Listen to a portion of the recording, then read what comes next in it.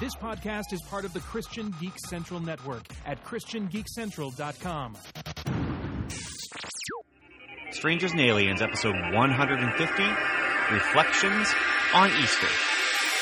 Welcome to the Strangers and Aliens podcast. Strangers.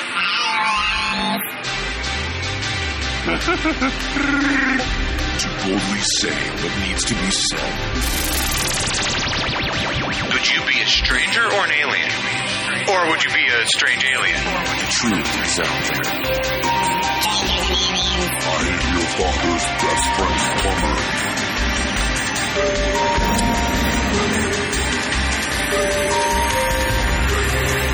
Superman. Wonder Woman. Heroes. Villains. Captain Picard versus Captain Kirk. Do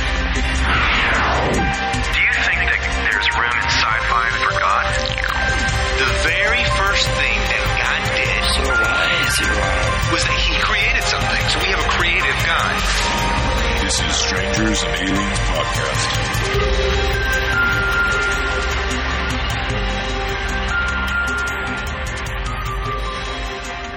Hello, and welcome to a special episode of Strangers and Aliens.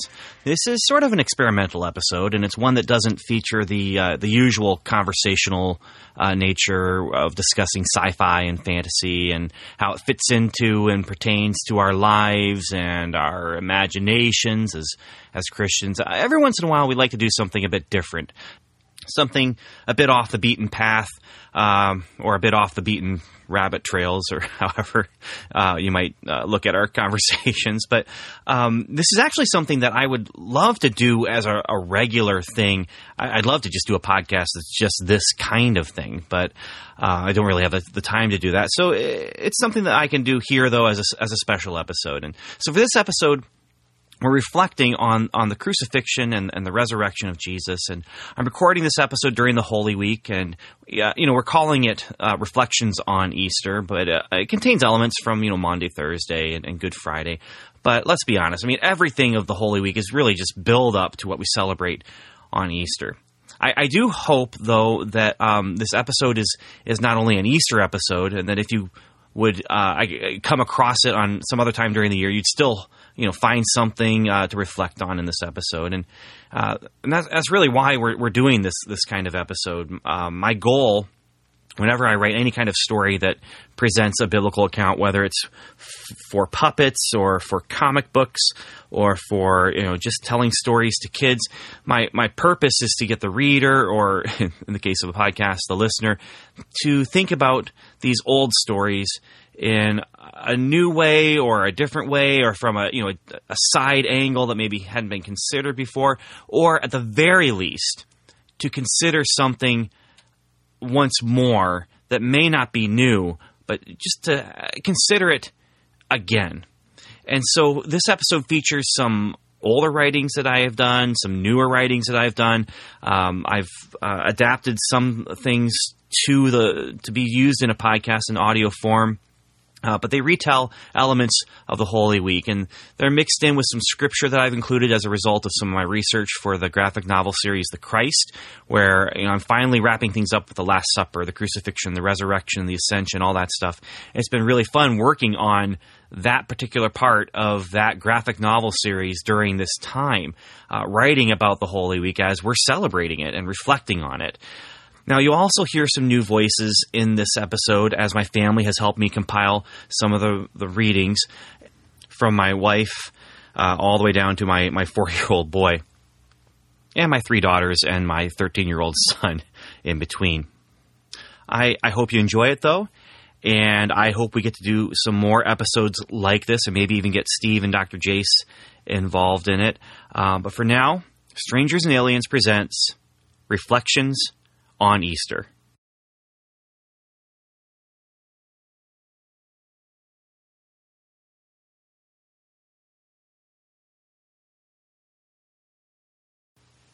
Prologue. Hallel. Tucked away in the account of the Last Supper is an interesting element that too often gets overlooked. It says that before they left the upper room, Jesus and the disciples sang a hymn together. This is an intriguing statement because while it appears in more than one gospel, they're all just describing one moment, one event. Nowhere else in the Gospels does anything mention Jesus singing. That's not to say he never did. Jesus did a lot of things that just weren't mentioned in the Gospels. But it's mentioned here for a reason. Why is this so important? I think it's important because it's a final reminder that the Last Supper was part of the Passover. Jesus and his disciples were celebrating the Passover, a feast to remind them of God's faithfulness hundreds of years before, as Moses told everyone to put the blood of a lamb on the entrance to their homes, a marker that would indicate to the destroyer not to take the life of the firstborn inside.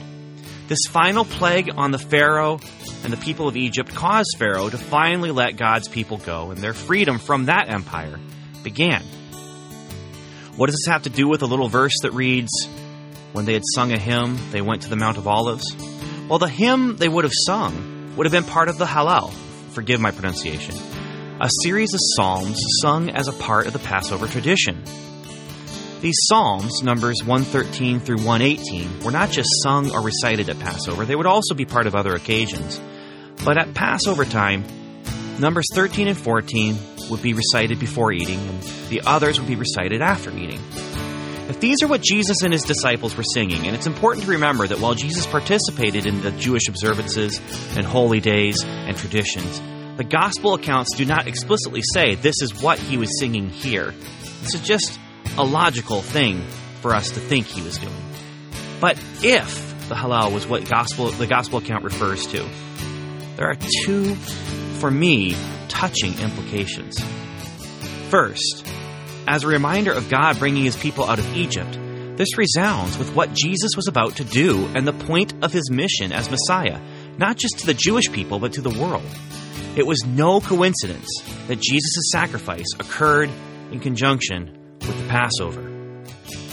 Second, reading the words of these psalms, the direct connection to what Christ was doing, and even the direct connections to what Christ might have been feeling, make these psalms even more poignant to me.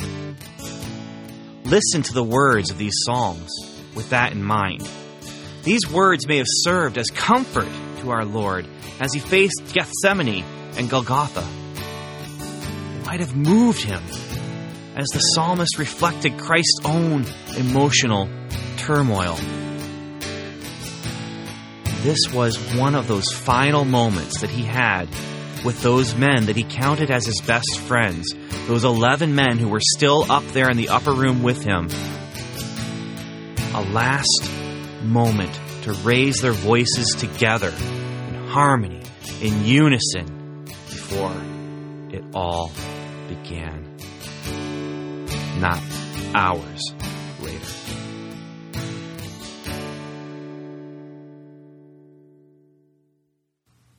Interlude. Psalm 113.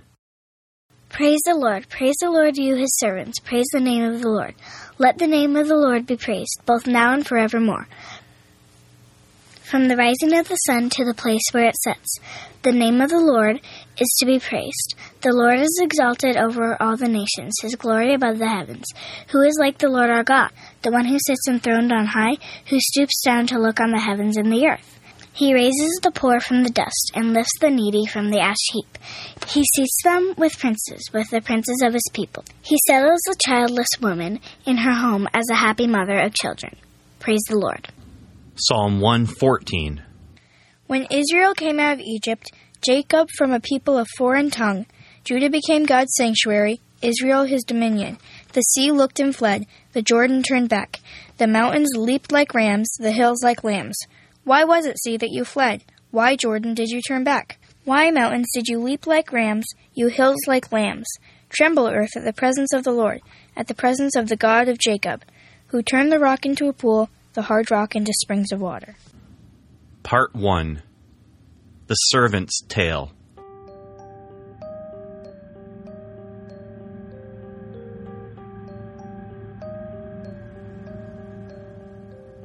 My name is Malchus, but my name does not matter. My job? Servant to the high priest, but my job does not matter. It didn't matter then.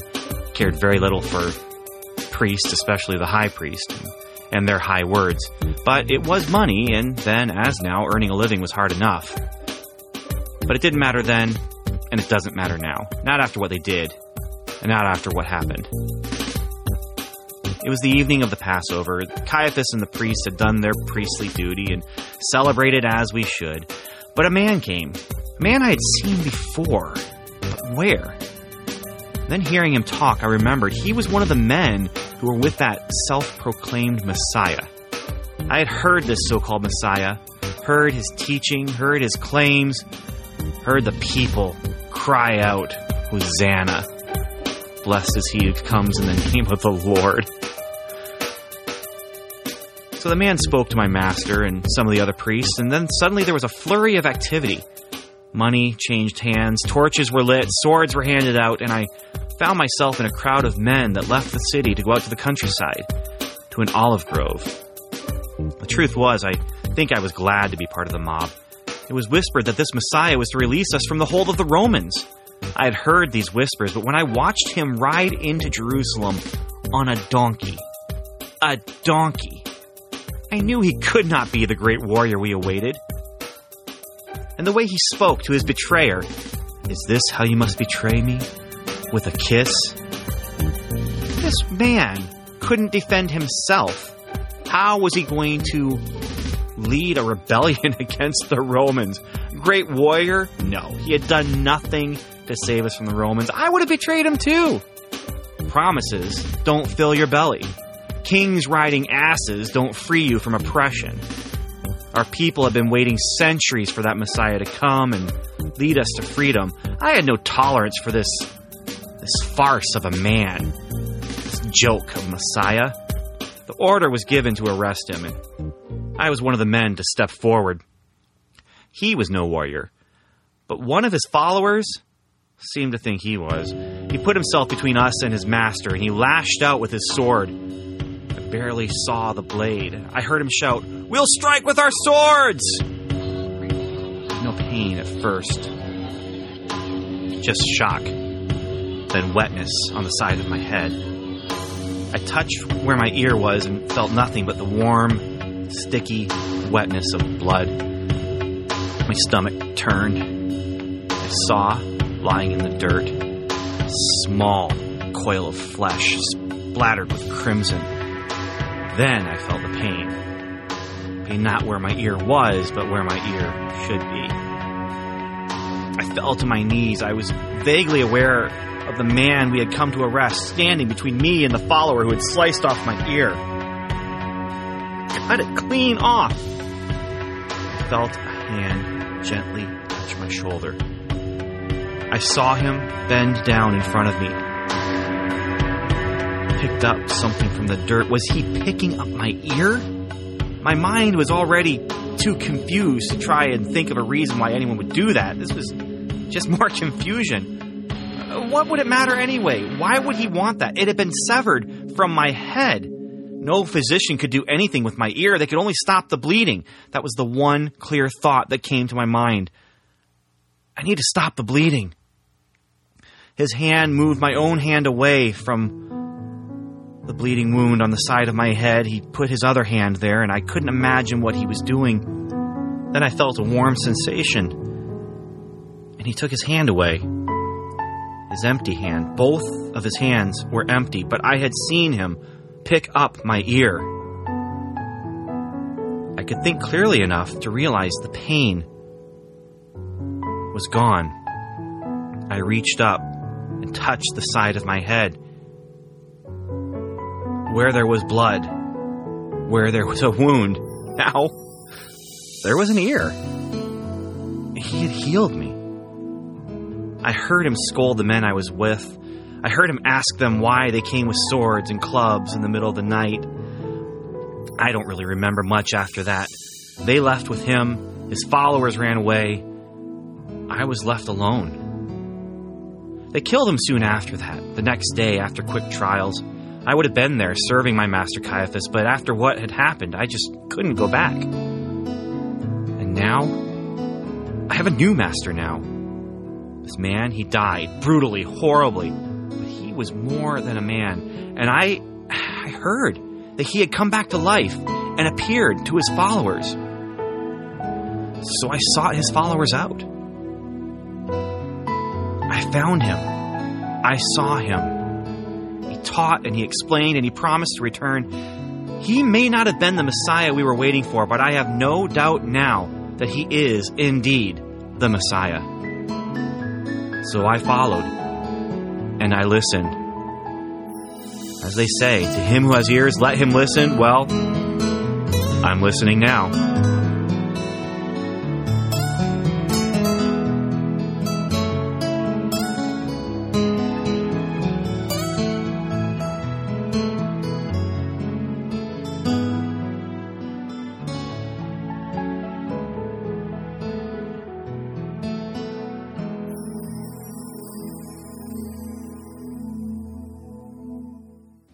Interlude. Psalm 115. Not to us, Lord, not to us, but to your name be the glory, because of your love and faithfulness. Why do the nations say, where is their God? Our God is in heaven. He does whatever pleases him, but their idols are silver and gold made by human hands. They have mouths but cannot speak, eyes but cannot see. They have ears but cannot hear, noses but cannot smell. They have hands but cannot feel, feet but cannot walk, nor can they utter a sound with their throats. Those who make them will be like them, and so will all who trust in them. All you Israelites, trust in the Lord. He is their help and shield. House of Aaron, trust in the Lord. He is their help and shield. You who fear him, trust in the Lord. He is their help and shield. The Lord remembers us and will bless us. He will bless his people Israel. He will bless the house of Aaron. He will bless those who fear the Lord, small and great alike. May the Lord cause you to flourish, both you and your children. May you be blessed by the Lord, the maker of heaven and earth. The highest heavens belong to the Lord, but the earth he has given to mankind. It is not the dead who praise the Lord, those who go down to the place of silence. It is we who extol the Lord, both now and forevermore. Praise the Lord. Part 2. Considering Judas. He was the first of the 12 to die. He was the only one of the 12 to actually have his death recorded in the Gospels. His name today means betrayer, traitor, someone who cannot be trusted. But his name, when it was given to him as a child, meant something completely different. It was a good name, a common name. He was named after the tribe of his ancestors, the tribe of Judah. Judas. What was he thinking about the last night of his life? Was he remembering all the things Jesus had taught? Was he remembering the words of Jesus at their Last Supper together? Was he remembering the plans he had made with the religious leaders of the Jews? How could someone who had heard Jesus preach about love and faith and God's power choose to hurt Jesus? He had chosen to leave his old life behind, just like the others. He had followed Jesus, just like the others. He had helped Jesus when help was needed, just like the others. He had seen healings, just like the others. He had heard the teachings, just like the others. So how could he do what he did? Was it possible that Judas believed in the things that Jesus talked about, but did not agree with Jesus' actions? Perhaps, like so many Jewish people, perhaps Judas was hoping Jesus would use his mighty power to rescue their nation from the Romans. Perhaps Judas betrayed Jesus with good motives. If Jesus was arrested, he would have to use his power. That miraculous power that Judas had witnessed. Maybe Judas was just trying to give Jesus a reason to fight.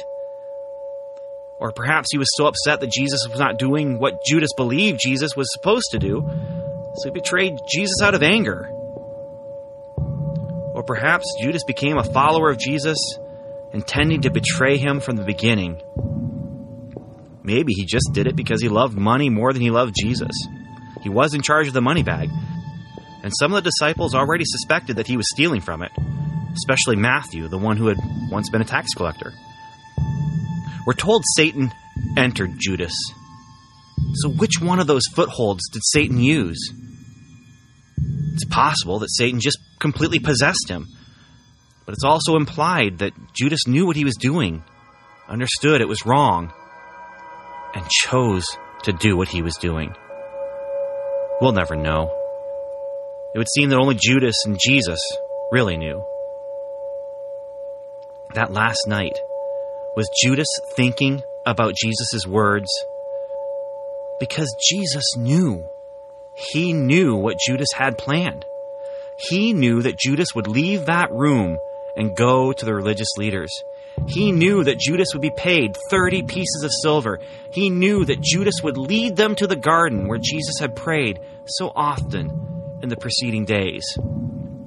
He knew Judas could give them what they wanted, an opportunity to arrest Jesus away from the public's eyes.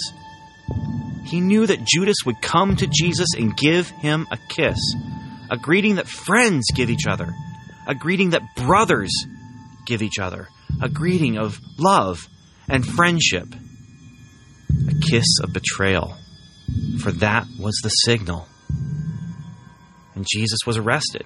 As the events of that night occurred, Judas realized that no matter what his reason for doing it might have been, what he did was wrong. He had done wrong. He had done evil. He had hurt the one person in the world who had never hurt anyone. He had sinned against the one person in the world who had never sinned. What had he done? Like all the other disciples, Judas did not understand. He did not understand that God uses the evil things that people do to create good. Jesus had come to earth for this moment. This terrible, vile moment. This moment that changed the lives of the men who followed Jesus. This moment that changed the world. This moment that changed the relationship between God and all humanity. He did not understand that, but he did understand that he had done wrong. And that sins must be paid for. Evil requires punishment. Wrong actions require consequences.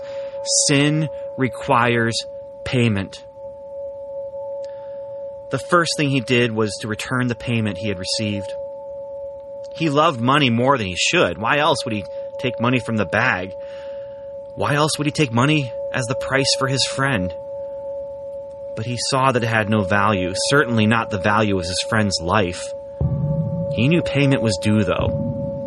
As his friend hung dying on a cross, was Judas thinking about the old way of doing things? An eye for an eye, a tooth for a tooth, a life for a life? He knew payment was due.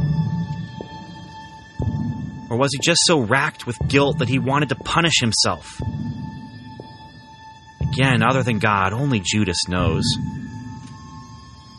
But would Judas have done what he did in the end if he had understood?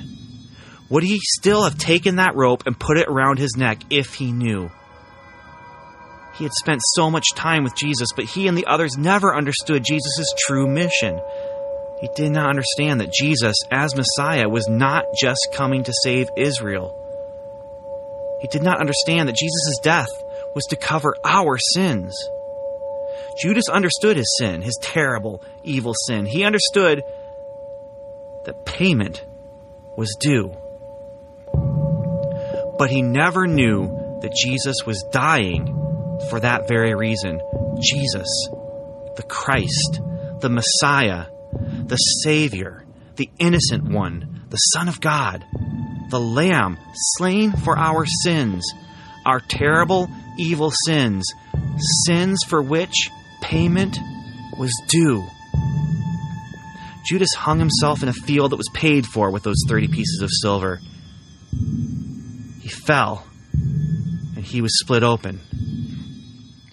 The field came to be known as the Field of Blood, while nearby, another's blood was shed. Why did Judas do what he did? We can never know the whole story. We can only speculate.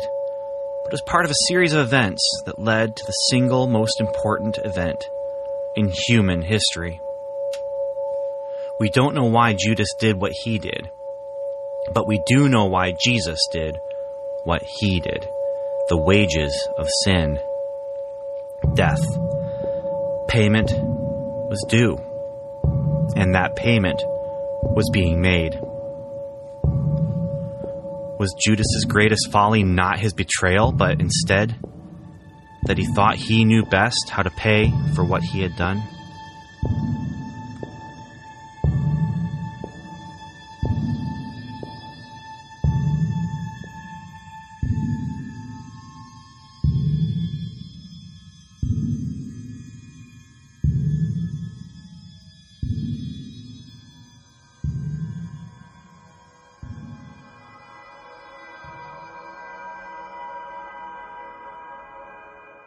Interlude, Psalm 116. I love the Lord, for he heard my voice. He heard my cry for mercy. Because he turned his ear to me, I will call on him as long as I live. The cords of death entangled me. The anguish of the grave came over me. I was overcome by distress and sorrow. Then I called on the name of the Lord. Lord, save me. The Lord is gracious and righteous. Our God is full of compassion. The Lord protects the unwary. When I was brought low, he saved me. Return to your rest, my soul, for the Lord has been good to you. For you, Lord, have delivered me from death, my eyes from tears, my feet from stumbling, that I may walk before the Lord in the land of the living. I trusted in the Lord when I said, I am greatly afflicted. In my alarm I said, everyone is a liar. What shall I return to the Lord for all his goodness to me? I will lift up the cup of salvation and call on the name of the Lord. I will fulfill my vows to the Lord in the presence of all his people. Precious in the sight of the Lord is the death of his faithful servants. Truly I am your servant, Lord. I serve you just as my mother did. You have freed me from my chains. I will sacrifice a thank offering to you and call on the name of the Lord. I will fulfill my vows to the Lord in the presence of all his people. In the courts of the house of the Lord, in your midst, Jerusalem, praise the Lord. Psalm 117. All you nations, praise the Lord. All you people on earth, praise him. Great is his love for us. The Lord is faithful forever. Praise the Lord. Part 3. Sunday morning. What if you were there? What if you were one of his followers visiting his tomb after those dreadful days? After the arrest, the trial, the crucifixion, the burial. Before those days, you had eaten with him. Remember tasting the wine he made from water at that wedding party at the very beginning? Remember sharing the bread and fish he multiplied to feed the multitudes, and the baskets full of bread that were left over? One basket for each disciple. And then there was the bread and wine he gave to you to close that last supper you had with him. You had watched him in awe as he performed miracles, bringing life to lifeless legs, bringing sight to blind eyes, giving hearing to deaf ears. You would listen to him in awe over the words he had used to shut down the hypocrisy of the religious elite and the stories he had used to lift up the understanding of the people following him. You fished with him. You laughed with him. You sang with him and you worshiped with him, and most of all, you believed him. And now, he is dead. Placed in a tomb before nightfall came and the Sabbath began. Now the Sabbath was over, and you walk through the countryside. It's early. The trees do not cast shadows, but instead seem to rise up from shadow. You are tired. So tired. How could you rest after what had happened? Fear, sorrow, grief. Sleep could only conquer those when your body could take no more, and even then the sleep that came would be fitful and uneasy. Would you have been one of those who ran and hid in the shadows for the last few days, locking yourself up in the dark, crowded together with the others, in constant fear that the voices heard outside or the knocking on the door might be someone coming to arrest you too? Would you have been one of those who witnessed and watched as the man you called friend had his hands nailed to a wooden crossbeam and had his body hoisted up above the heads of the crowds to be killed and visibly, publicly shamed? Friend, is that what you should call a man like him? Yes, friend, but so much more. Teacher, with wisdom beyond this world. Healer, with power beyond this world. Messiah, with purpose beyond this world. Messiah? Yeah, he was supposed to be the Christ, the Son of God. That was why you followed him in the first place. But now, your sandaled feet that once followed him on the dusty roads of the countryside step through the dew-covered grass to his tomb. What do you see in your mind's eye as you think of him lying lifeless in that tomb?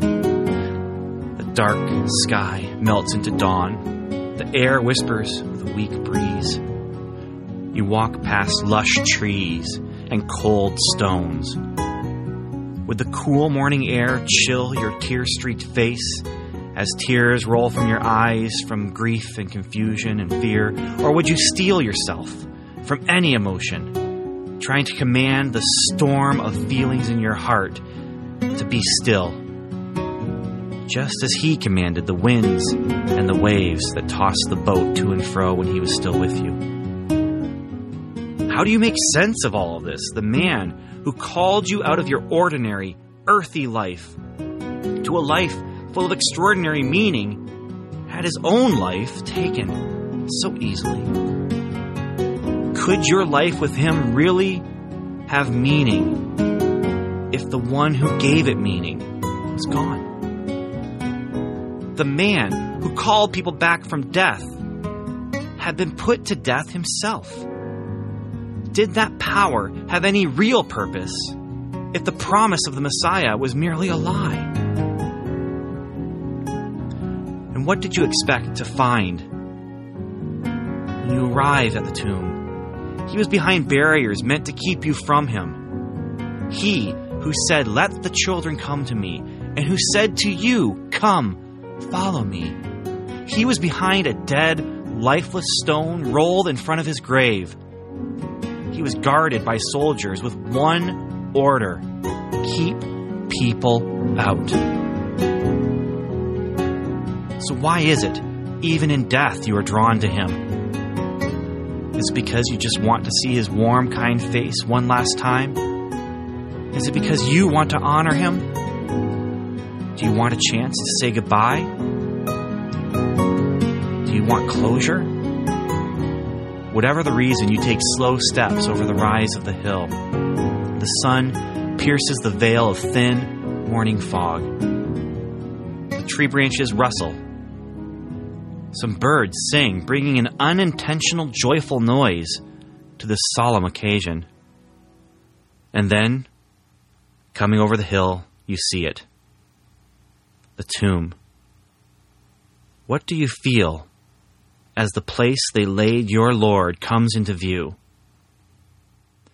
And then, what do you feel as you realize the guards meant to keep you away are not there, and the rock meant to keep you out has been moved? The tomb is before you, opened. Do you dare hope? The tears that want to pour out now, are they tears born of pain, fear, and sorrow? Or joy, hope, and confidence? Would you approach slowly and skeptically? Or would you run without caution? Would you peek in carefully? Or would you barge in hastily? However you would do it, now you stand in the entrance of the silent tomb. The only sound is your own quick breathing. Your heart beats with expectation. He is not there. It is an empty tomb. He is not there. His burial shroud lies neatly where his body should be. He is not there. What does it mean? He is not there. All that he said, all that he promised, all that he implied, now suddenly ring with new meaning. He is not there. You step out of the tomb, leaving that dead place behind you. The warm sun shines through the trees, making the green grass a bit more vivid. The air carries the scent of flowers, which smell even more rich. The breeze caresses your face, cooling the tracks of tears that no longer flow.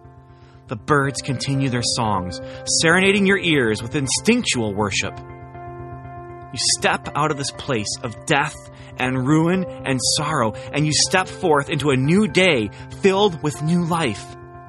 Is he alive? Is he really alive? What now? Will you run to your friends and spread the good news you have discovered? Will you find a quiet place to let your tears of joy burst out? Will you seek him and find out where he is now so you can wrap your arms around him? You may not know where you are going, but once more your feet carry you with purpose through the dewy grass, and once more your feet carry you out to follow him. He is not there. He is alive.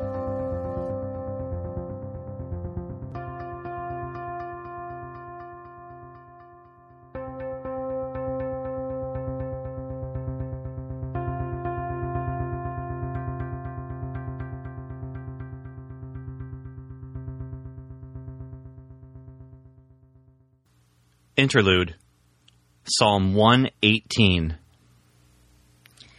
Give thanks to the Lord, for he is good. His love endures forever. Let Israel say, His love endures forever. Let the house of Aaron say, His love endures forever. Let those who fear the Lord say, His love endures forever. When hard pressed, I cried to the Lord. He brought me into a spacious place. The Lord is with me. I will not be afraid.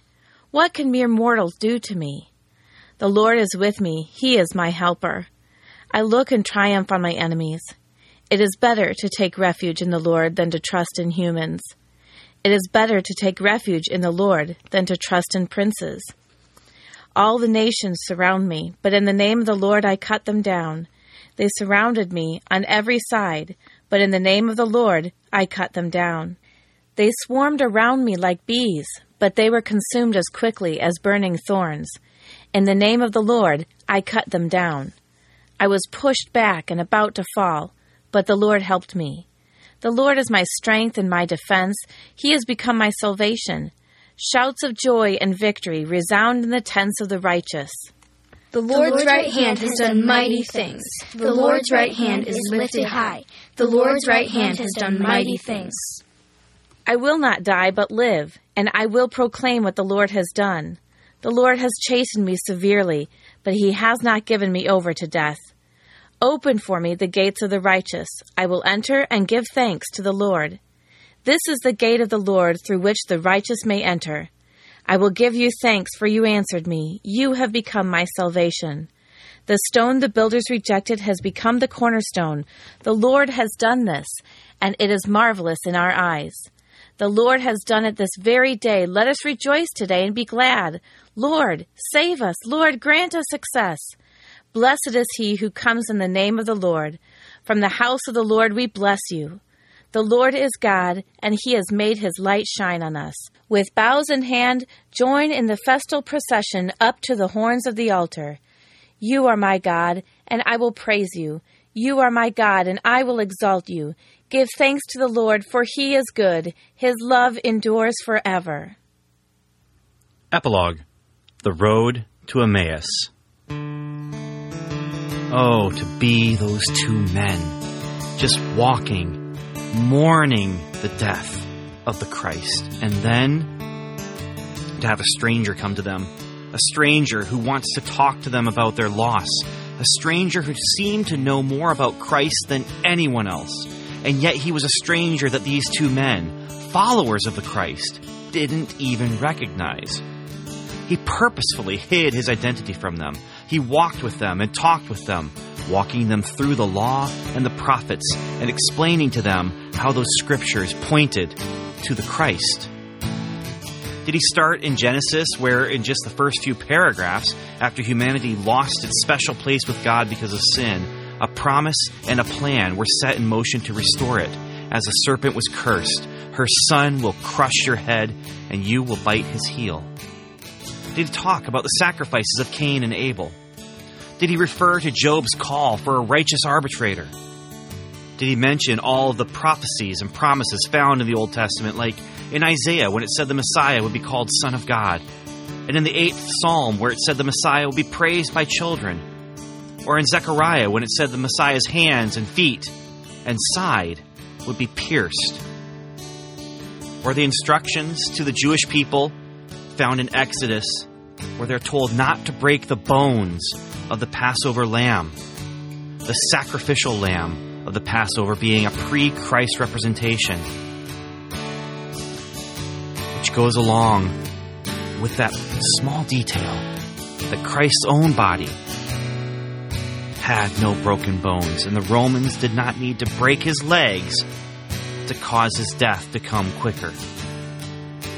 But like the singing or recitation of the Hallel that may have happened in the upper room, we can only speculate and logically consider what might have been spoken of. But we cannot know. What we do know is even with his identity hidden from them, he revealed so much to them about his identity. Walking them through the Old Testament, he revealed to them how the Old Testament was about him, was about God's reconnection with man. It was about these past few days. All of human history led to this point. And all that would follow would focus back on it. And then, when were their eyes finally opened? When he broke bread with them. Luke writes, he took bread, gave thanks, broke it, and began to give it to them.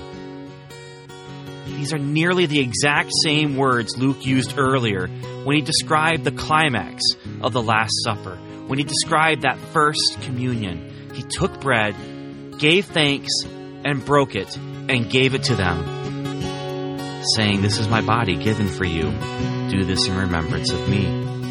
Their eyes were opened. He had explained to them how the Old Testament was about him, and then he once more broke bread in the physical representation of what he had done. Oh, to be those two men, to hear Christ himself explain the Scriptures.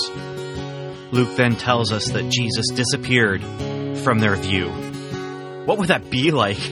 Those two men no doubt would have shared a moment of confusion.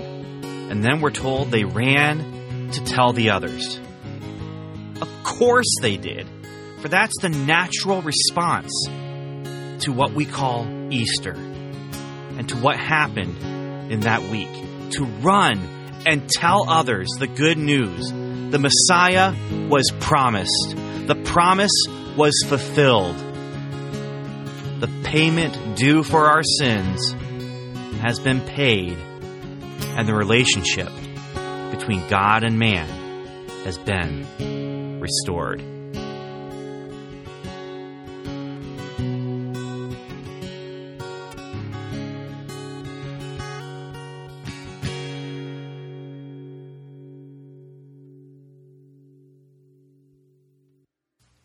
Well, that wraps up this episode of Strangers and Aliens. Thanks for listening. Maybe we'll do another episode or two like this in the future. I don't know. I hope you have a happy and blessed Easter, though, no matter what time of year you happen to be listening to this. And once more, thanks for listening. Goodbye, and Godspeed.